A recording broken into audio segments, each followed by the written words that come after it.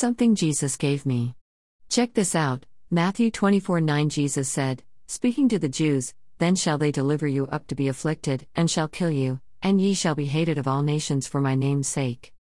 What made the nations hate Jesus' name? The people of the nations are the ones hating Jesus' name, to the point of killing his followers. What are they testifying to that are getting them killed, and causing hatred of the nations? Prophet Daniel was told before the time of the end, knowledge shall be increased. The wise shall understand, but none of the wicked. This is the knowledge I am trying to share, given to me by the Lord Jesus. I was led to this information beginning in the New Testament, and ending in the Old. This knowledge Apostle Paul gave reference to. Apostle Paul said there will come a time when people will refuse to believe the love of the truth, that they might be saved. And because they refuse, God sends them a strong delusion so they will believe a lie.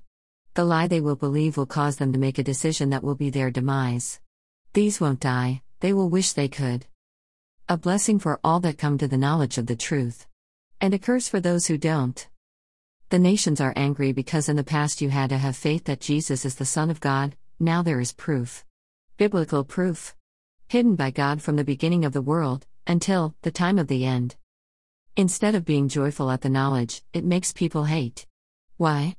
Because they will have a decision to make, and they don't like it.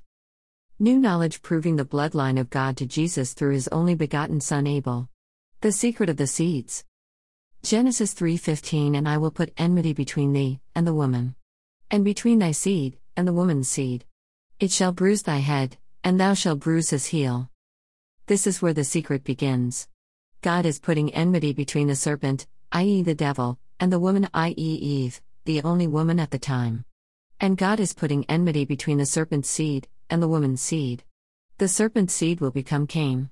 The woman's seed is God's seed, Abel. Only God's seed could overcome serpent's seed. It says that in the future the woman's seed will overcome the serpent's seed, with a wound to the head. The serpent's seed, Cain, has become the beast in Revelation. The dragon, the devil, is giving his power to his son. This is predicted in Genesis 4:6-7. And the Lord said unto Cain, Why art thou wroth? And why is thy countenance fallen? If thou doest well, shalt thou not be accepted? And if thou doest not well, sin lieth at the door. And unto thee shall be his desire, and thou shalt rule over him. This is predicting that Cain will rule over sin that lieth at the door, i.e. the devil. The only time the devil relinquishes his power is in the book Revelation. The dragon, i.e. the devil, gives the beast his power, his seat, and great authority. See Rev. 13-2. Abel, the woman's seed, becomes Jesus after Cain kills him. Jesus will return after the man of sin stands in the holy place and shows himself to be God. Jesus gives him the deadly head wound, as predicted in Genesis 3:15. The secret of the seeds. The battle of good and evil. The battle of the brothers. When God said, Behold my only begotten son in whom I'm well pleased, he was referring to Abel. Jesus was not begotten. Jesus' birth was of immaculate conception. The Holy Ghost moved over Mary and she conceived. Somehow God made it possible for Abel to be reborn as Jesus. The lamb slain at the foundation of the world. Abel became Jesus. It was Abel who was slain at the beginning of the world. A secret hidden from the beginning of the world, Romans 16:25. Apostle Paul was giving information about the secret. For those who still think that Cain and Abel were children of Adam, in the generations of Adam in chapter 5 of Genesis it says Seth was Adam's firstborn son. No Cain or Abel in the bloodline of Adam. Why? They are not Adam's sons.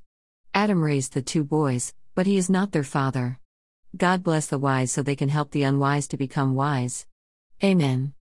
For a better understanding, a more thorough explanation, http://godsforteleghost52gmail.home.blog/2020/06/27/Abel the only begotten Son of God, who became our Lord and Savior Jesus Christ/